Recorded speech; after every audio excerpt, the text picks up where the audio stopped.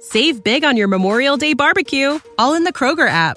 Get half gallons of delicious Kroger milk for $1.29 each. Then get flavorful Tyson natural boneless chicken breasts for $2.49 a pound, all with your card and a digital coupon.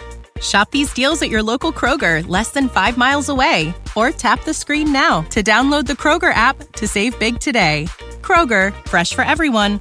Prices and product availability subject to change. Restrictions apply. See site for details.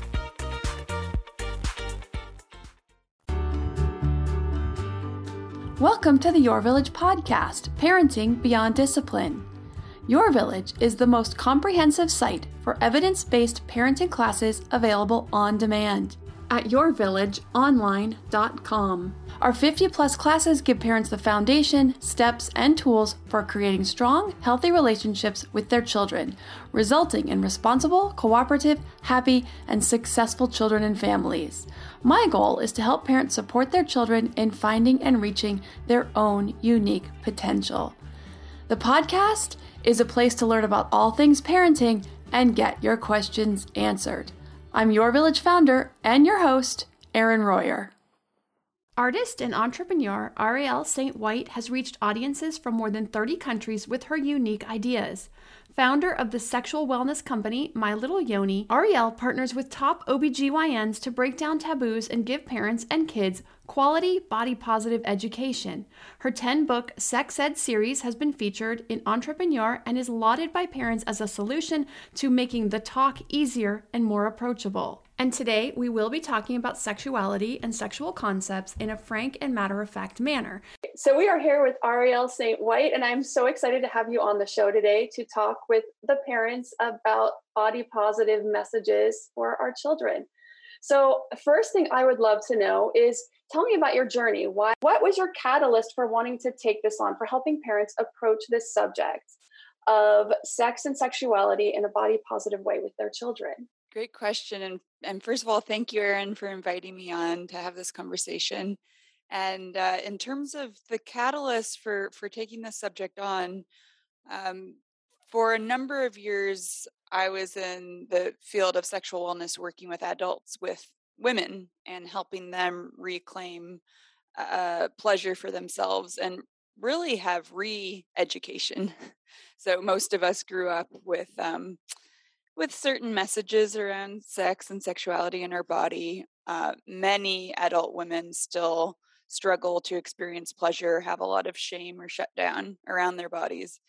And so it was through working with adult women that I started thinking on, how great would it be if we could just grow up with positive messages from the beginning, and that we didn't have to go through this whole odyssey of trying to reclaim these pieces. What if we could just grow up feeling positive and whole and free of shame? So that was where the initial ideas came from. And then I created My Little Yoni, and My Little Yoni is the world's first vagina superhero, more accurately, vulva superhero. And you'll see it if you see photos or go to our website. You'll see what we're talking about. So it's this character that proudly and prominently has the symbol of the vulva right on her face, and part of that is just to smash shame and say, hey, this is a delightful symbol and it's not scary. A lot of the times when the vulva is worked into art, and I love all of it, let me pause and say that, but oftentimes it's not for prime time. The symbol can still be a little scary for people. And so my challenge with creating My Little Yoni was how to reclaim the symbol of the vulva and to put it out proudly, and to put it out in a fun and accessible way, and also to put it out in a way that isn't even sexualized. So My Little Yoni as a character, she's just this fun, friendly character for the whole family, which that hasn't been done before. And so the idea of reclaiming the symbol of the vulva in a way that is not sexual, in a way that is appropriate to use, as a conversation starter for the whole family.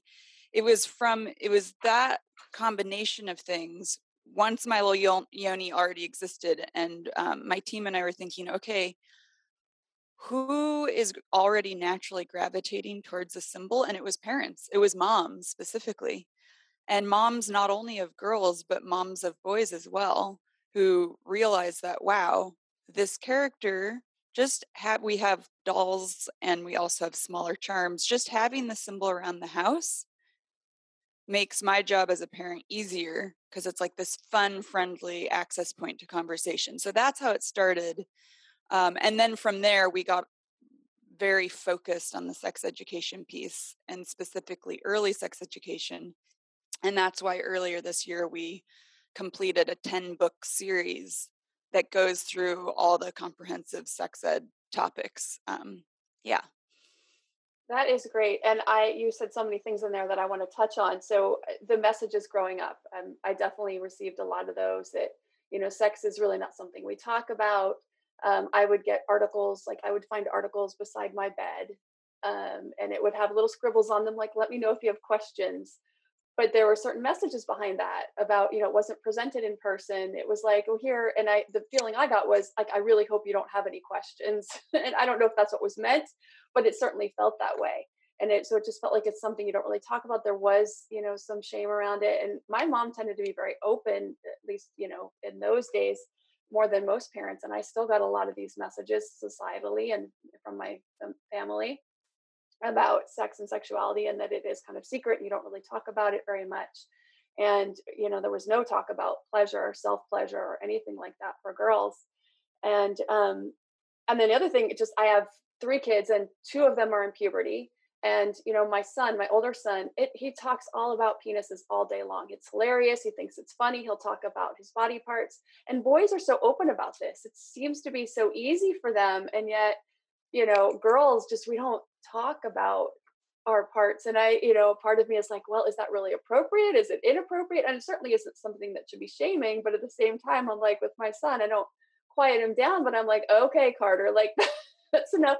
But he thinks it's funny. So there's really, no reason why they can't joke around about it. But it's still some of my own stuff coming up, probably my own discomfort around the subject matter, where it's like, he just wants to talk about penises all the time.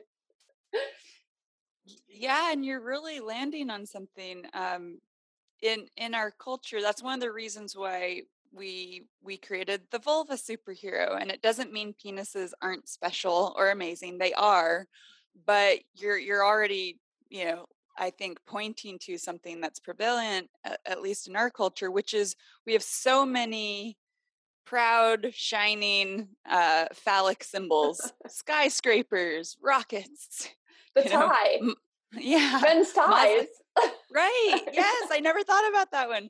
And so it's like, it already is like a proud symbol versus we don't have many symbols for the vulva, and the vulva, at least, for the last few hundred years, has been shrouded in more secrecy and shame, and don't talk about it. And I'm not sure if you're familiar with Peggy Ornstein's work, Girls and Sex. I highly recommend it. Okay. And not just to girl parents, but all parents. I think it really cracks open a lot of what we're touching on right now. But in her research, and it gets down to language and how being able to name parts actually, we can't underestimate the power of language, and being able to name parts actually can empower us to have our voice around our body, to have our voice in terms of communicating not just our own pleasure, but our boundaries, everything like that. And what she found in her research is that even in more open-minded families, an interesting phenomena happens, which is that parents of boys, when they're doing early anatomy, naming your body, this is an example, they say, here's your belly button, here's your penis, here's your knees. And with girls, it'll be something like, here are your shoulders, here's your belly button, here are your knees. They'll just skip over the vulva. And it's not a conscious choice because, I actually haven't met a single parent who wants their kids to pay the consequences of not being prepared. And yet, we're only working with what we have. And if that's the culture we grew up in, That's it's very easy to pass that lack of information on. And so that's why, for me, it very much is a compassionate approach. And the first step is really helping parents bring a bit more consciousness to the unconscious. Right. Because if we don't do that, it's so easy to just pass on this stuff. Yeah, and when you gloss over it, yeah. Yeah, and when you were sharing about your mom generationally, she was actually quite ahead. She was. The fact that she was even giving you articles, I'm like, way to go, Mom. Yeah. So let's talk about, because I think a lot of adults don't understand the difference between the term vulva and vagina. We tend to use the word vagina to mean the entire female, at least the outside labia, but the actual technical term is vulva, which I know is still okay to say vagina, but to get more technical and be more correct, vulva is definitely the term. Yeah, that's right. So vulva includes all the external genitalia. And so we also we're all about accurate anatomy. That's why our book series is doctor approved, in addition to top sex educators and PhD psychologists, and we also had mom reviewers on it. So so accurate anatomy is so important. We also love introducing the word yoni. Usually we say yoni in relation to the character. She's the superhero walking everyone through this information. But yoni is a Sanskrit word. So it's a very old word. And what I love about that word is that it encompasses not only the vulva, so the genitalia, but it also relates to the womb. So it's everything. It's the womb, it's the vulva, and it means sacred gateway. Oh, nice. And so even if that's not the term to refer to the anatomical parts, knowing that word, I think, is powerful, because just that concept of sacred gateway relating to the vulva, relating to the womb, relating to women as a sacred gateway to life, I think that's pretty amazing. And it's very different from the Latin meaning of the word vagina, which is, the Latin meaning is sheath for a sword. Wow. So it's accurate, but that's kind of a bummer if you think about culture, and like just the violence associated with that word. Yes. Why do you think talking about sex and sexuality with kids is so difficult for most adults? And we touched on this a little bit, but if you have more to add to. Yeah, I do think we touched on it a lot. I think that a few things. Number one, most of us grew up with our own misinformation or outright shaming, or in many instances abuse or trauma. There's just like it's a subject that can be riddled with a lot of personal history or familial history. So that's one. And then our culture, it's very strange, at least in the US. On one hand, it's hypersexualized. Sexual imagery is used to market and sell everything. Yes. But in terms of truly integrated, grounded, empowered, educated sexuality, there's very little of it. So there's kind of, I think, a contradiction going on. And it's such a messy contradiction. And we're so busy, living our lives and working and providing for our families, that, it can be easy to just to not think about it, And I don't fault anyone for that. I get it. But it can, because it's uncomfortable, it can be easy to focus on things that seem more immediate in the moment. And then I think another component of it is, because sex ed is meant to happen in schools, I think a lot of parents they either don't think about it, or they just assume school's going to handle it. And that's why I always like sharing with parents just the true state of sex ed in the US is abysmal. I think it's fair to say sex ed is broken. It is. In the US. Yeah. So, for example, consent education is only required in 7 states. And wow. I think consent's pretty important. It's very for important kids to learn. Medically accurate sex ed's only required in 23 states. And it goes on and on. And I think that once parents hear those stats, generally a switch happens and they become a lot more motivated to to get over whatever that discomfort is, or maybe they're not even uncomfortable. They just didn't realize how important it is to start initiating these conversations inside the home directly with our own children.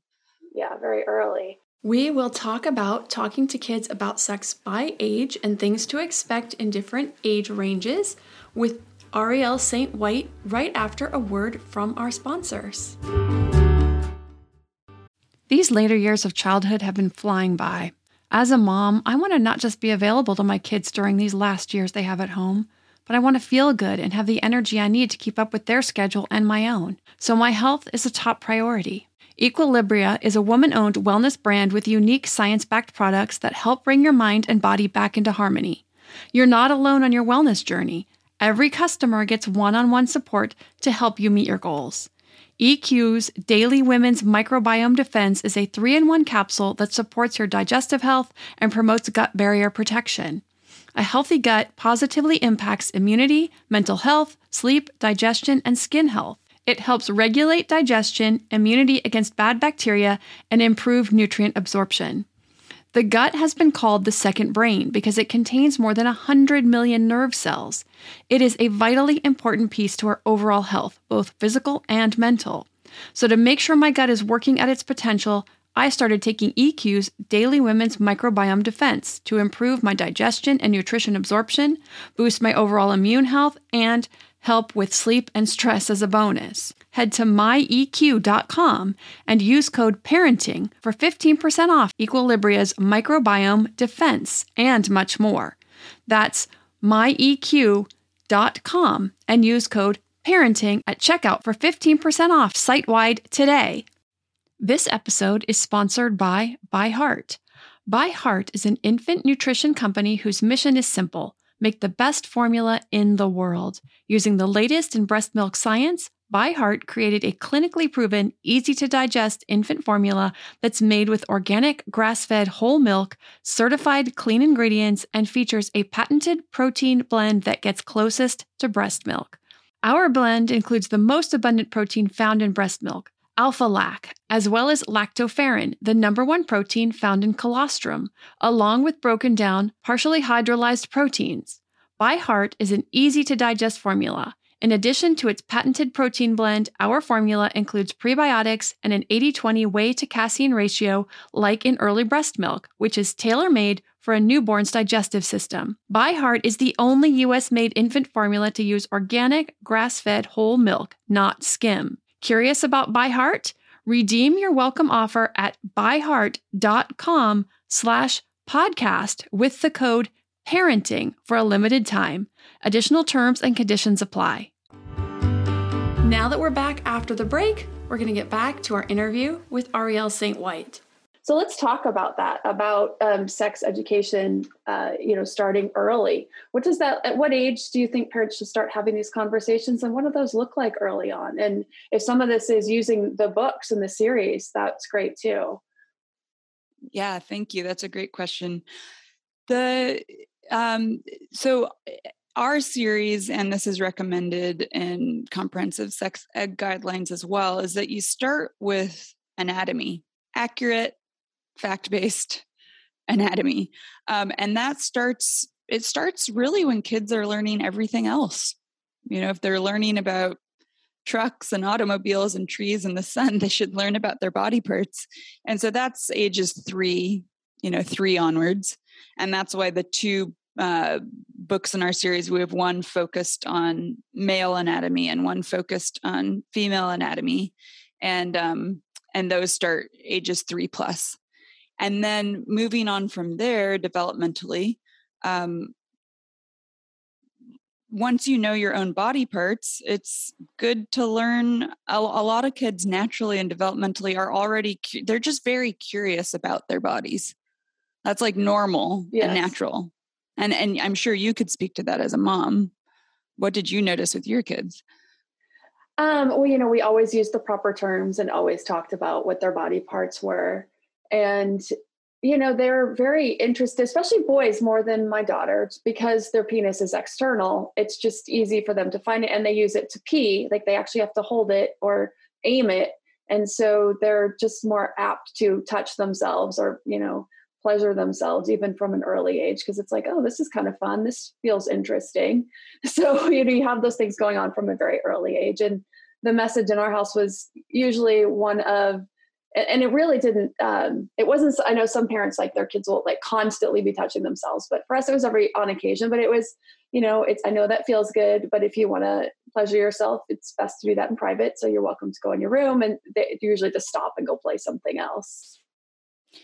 Right. Yeah. So I think that how you, and I love hearing about how you approach this subject or these subjects with your kids, because it completely falls in line with what's recommended. So I don't know if this was just your own intuitive common sense, or if this was based on research you did, but it's totally in line. Well, in my master's degree, we had a class on human sexuality. So we did go pretty deeply into a lot of topics. Okay. That's great. Yeah. So that the first layer is accurate anatomy. Another piece I think that is helpful for parents to kind of, often it's a reshift in orientation or framework around the subject matter, is that this isn't the talk with a capital T. Like at some point we're going to sit down and have the talk. It's actually ideally a series of conversations that begins with accurate anatomy, and then as your kids develop, the conversation develops. So for example, we have a book focused on masturbation called What's the M Word? And the recommended ages on that is 5 to 8. Because often kids, like you were saying with your sons, they're already curious, or they're already touching themselves. Or I hear about girl parents where the girl's, humping her teddy bear or yes. whatever. Like that's very normal.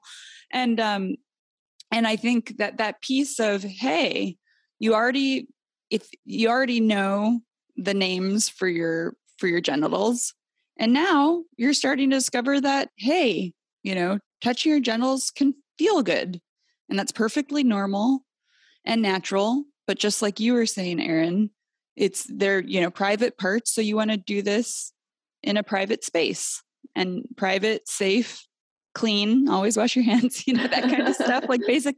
And then also the other piece that's really important, and this starts feeding into consent, is that your body belongs to you. Your private parts belong to you. So it's perfectly okay to explore your own body, see what feels good. Your body belongs to you, and that's really important. So we've talked about kind of the younger ages 3, 5 to 8. Let's talk a little bit about puberty. Once kids are starting to hit puberty, what are those talks starting to look like? I would say the whole way, but especially in puberty, it's good to introduce these subjects. That's also why we created these books, and there's other wonderful books and resources out there where you don't have to have the pressure as a parent to have all the answers figured out. You don't have to magically have your master's in sex education. There are resources and materials that you can learn alongside your kids. You can give them a book and have them read it and then discuss it together, like unpack it together. But the whole way, it's really great it's a conversation. So it's not a one directional bombarding them with information. It might be introducing a subject. If they ask questions, keep talking about it until your kids exhausted all the questions. So kids kind of guide the conversation is what I'm trying to say here. And this is the same. I mean, this happens at 6. Some kids are way more curious and want to know more than others. But this is also true at 12 and 13. It's like you might initiate the conversation, but gauge your kid's comfort level. Because while you want to be open, you also don't want to have the experience of offloading so much information that they are tapped out and saying, this is embarrassing. Now, it is interesting. I don't know if you experienced this with your kids, but there can be a shift at a certain age. And even I saw this with my own son. He's 10 and he's grown up with my little Yoni around him. his whole life. And just in this past year, it's like he's less willing to have conversations. Like he's a little more enculturated, a little more embarrassed. And so I've been relating to that and respecting that at the same time, like rather than forcing the conversation, I've asked him certain questions like, why do you think it is that it's totally normal? Why do you think it is that it's totally normal to play video games or like it's okay to shoot guns, and yet talking about pregnancy or babies being born is, embarrassing? Why do you think that is? And he actually paused and he's like, yeah, like, it got him thinking. So it's like, it got him thinking about why is it that something as natural as bodies or as natural as pregnancy or as natural as, sex and conception, why is that embarrassing where something like violence is okay? So I'm not trying to give him the answers, but I am trying to get him thinking about his own discomfort a little bit. Does that make sense? Yes, it does. And I have something very similar with my son who's 12. And I've been trying to introduce things since he was about 9, trying to talk a little bit about puberty. So he is prepared and he understands, wet dreams and having hard-ons and those types of things. And he just, I kept thinking, oh, I'd try it. He wouldn't be interested. So I'm like, okay, I'll just respect his space. And then we try again. We talk about it a little bit. And he's so squeamish about the whole thing. He just doesn't want to talk about it. And I've gotten enough that he'll be comfortable, or he probably understands the changes in his body. But the other day we were playing a game. We were out to lunch, and he was pulling up something on his phone, and it's this thing like guess the top 10 answers on Google for some question. And one of the answers to one of the questions was sex. And he gets to it and he goes, well, I'm not gonna say this one. And I was like, why? What is it? And he wouldn't say it. And my ex-husband looked at it and he goes, it's sex. And I was like, why is it that we're so uncomfortable just to say this word and talk about it? And he's like, I don't know, but I'm not saying it. So it's, we're in this space where we're trying to create space for it, have conversations, but we're also getting to this age where there's certain conversations that really need to start to be had. We talk about consent. That's always a big one, because he likes to talk about penises and make jokes. And we're very clear with him about it's fun to joke around with your friends. It's fine to do it in the family, but you can't do this at school sitting at the lunch table, because there could be some people sitting around you or behind you that aren't comfortable with that kind of talk. And so you want to be very vigilant about the way that you talk, depending on where you are. So even just something as simple as talking about your private parts around other people might make them uncomfortable. And that's a consent issue. And we talk about that. But, we need to start talking more about consent, and you may start to kiss a girl in the next year or two, and talking about what the female anatomy is and how it works. And, let alone, I can't even talk about the male anatomy, let alone the female anatomy. Right. Yes. And I'm curious, and this is where, I appreciate that you started these conversations young. I also, for all the parents out there, it's never too late. I also want to say that. Yeah. So yes, if we were all in countries that really are ahead of the game and getting this topic right, the education in the Netherlands and Sweden in general is ahead of the game. They start in schools, they're teaching anatomy and early sex education in kindergarten, and that's great, right? But at least here in the US, that's not how it is. So we as parents have to do more heavy lifting. And if you're brand new to this conversation, I want to applaud all parents who are learning how to take this on. And whether your kids are 3 and you're starting with anatomy, or your kids are already 14, I would say you showing up and initiating these conversations, even if your kids seem embarrassed or whatever, they're still going to remember that, because what you're demonstrating when you start these conversations is that, hey, there's nothing to be ashamed. I'm in your corner. I'm on your team. You can trust me, right? Which maybe they don't want to talk about it and your mom and it's embarrassing and whatever that is. But there's also another communication happening at a deeper level, and it's establishing trust and knowing that, hey, if something does happen, they know they can come to you. Yeah. And that's really important. So I would just say, luckily, there's more resources coming out. Even a podcast like this is amazing. This wasn't happening 10 years ago. And I think talking to other parents is really helpful.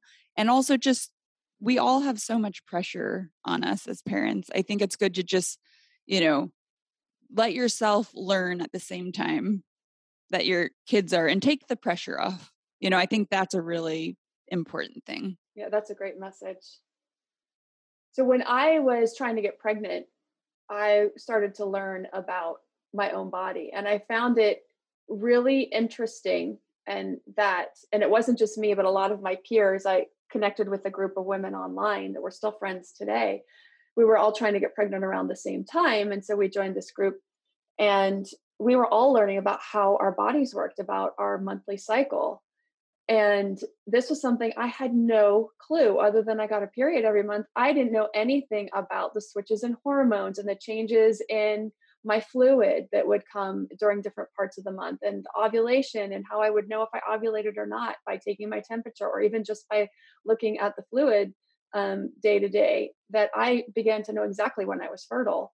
But this was all brand new to me. I'm like, why didn't I learn this? And we were all saying this to each other. Why didn't we learn this growing up? And one of the women in that group is actually a professor of psychology, and she teaches a human sexuality class. And so she covers the whole gamut of human sexuality in that class.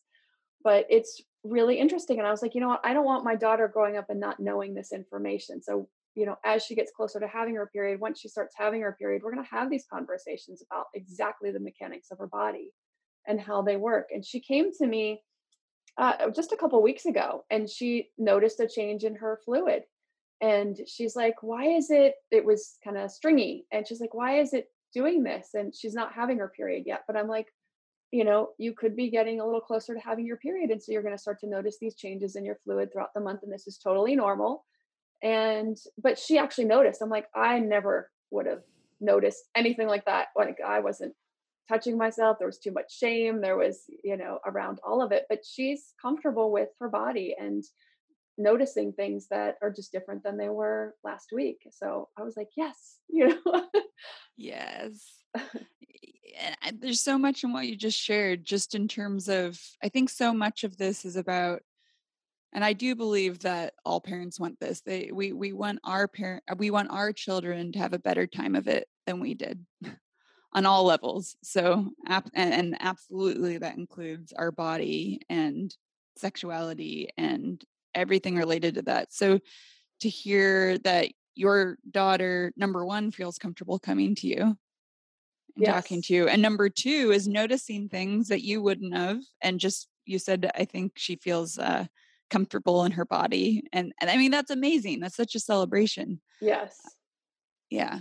Yeah. That we can have those conversations, and that, she's very comfortable with her vulva and her vagina, and has no problem talking about it and asking questions. She's very open about asking questions. So that one's easier. It's my older son. And I don't know how the younger one will be when he hits puberty, but Yes. And with the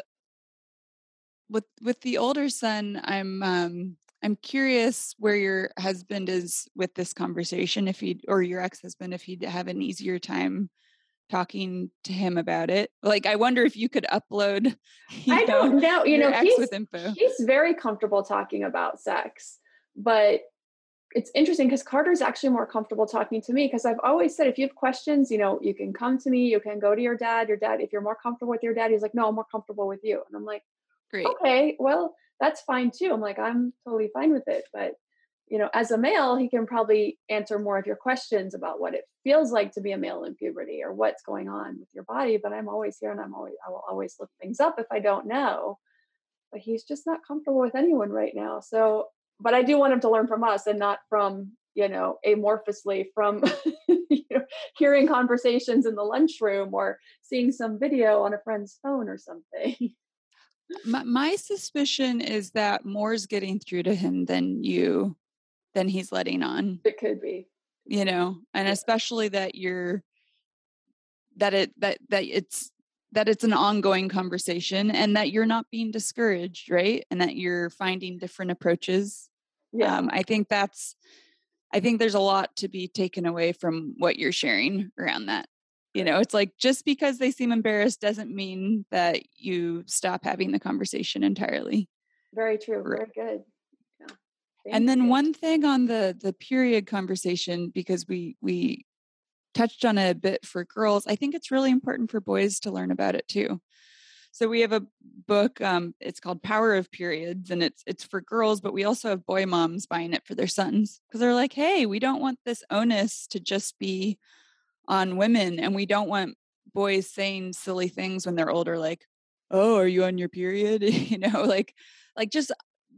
I think we don't realize how offhand comments like that can sting, can be shaming without even necessarily meaning to be. So, our male anatomy book, we want girls to learn about that, and our girl anatomy book, we want boys to learn about that, and Power of Periods, we want everyone to learn about that. And then we also have a book, Breaking the Binary, which we want everyone to learn about that too, for example. Like, in other words, I think there's so much range of experience. Obviously, sexual orientation, that starts coming online a little bit later, but there's no reason not to learn about a whole spectrum of experiences, even if it's never going to be your experience. That's part of education. And it's also part of just being a more whole, compassionate person. Thank you so much for coming on and sharing all this information. Very, very important information for all of us parents, for kids, whether they're toddlers or you've got tweens and teens going through puberty. These are really, really important conversations to be having all the way along. So, Ariel, if you could tell everyone where to find you and where to get the book series, where they can find that, and anything else about that you'd like to tell the audience about your work and where to find it. Thank you, Erin. Yeah, so you can always follow along. We post a lot of free content and tips on our Instagram, which is at My Little Yoni. That's MYLITTLEYONI. So that's our Instagram, My Little Yoni. And then mylittleyoni.com is where we sell the book series. And we're very focused on nonprofit activities. So every book series we sell, we donate a book, and we're focused on getting this information out as freely and widely as possible to families all over the country. Great. So the best place to find the books on your website? Yes, mylittleyoni.com is where you can find all the books. Great. Yeah. Well, thank you so much for being here. This was great. Thank you so much for having me on. And I love what you're doing and the community of parents you've built. And thank you for doing what you do. Yeah, thank you. Next week, we will get back to answering parenting questions. If you have a question you'd like answered, send an email to podcast@yourvillageonline.com. Thanks for listening, and see you next week. When you need mealtime inspiration, it's worth shopping Kroger, where you'll find over 30,000 mouth-watering choices that excite your inner foodie. And no matter what tasty choice you make, you'll enjoy our everyday low prices, plus extra ways to save, like digital coupons worth over $600 each week. You can also save up to $1 off per gallon at the pump with fuel points. More savings and more inspiring flavors make shopping Kroger worth it every time. Kroger, fresh for everyone. Fuel restrictions apply. Save big on your Memorial Day barbecue, all in the Kroger app. Get half gallons of delicious Kroger milk for $1.29 each. Then get flavorful Tyson natural boneless chicken breasts for $2.49 a pound, all with your card and a digital coupon. Shop these deals at your local Kroger, less than 5 miles away. Or tap the screen now to download the Kroger app to save big today. Kroger, fresh for everyone. Prices and product availability subject to change. Restrictions apply. See site for details.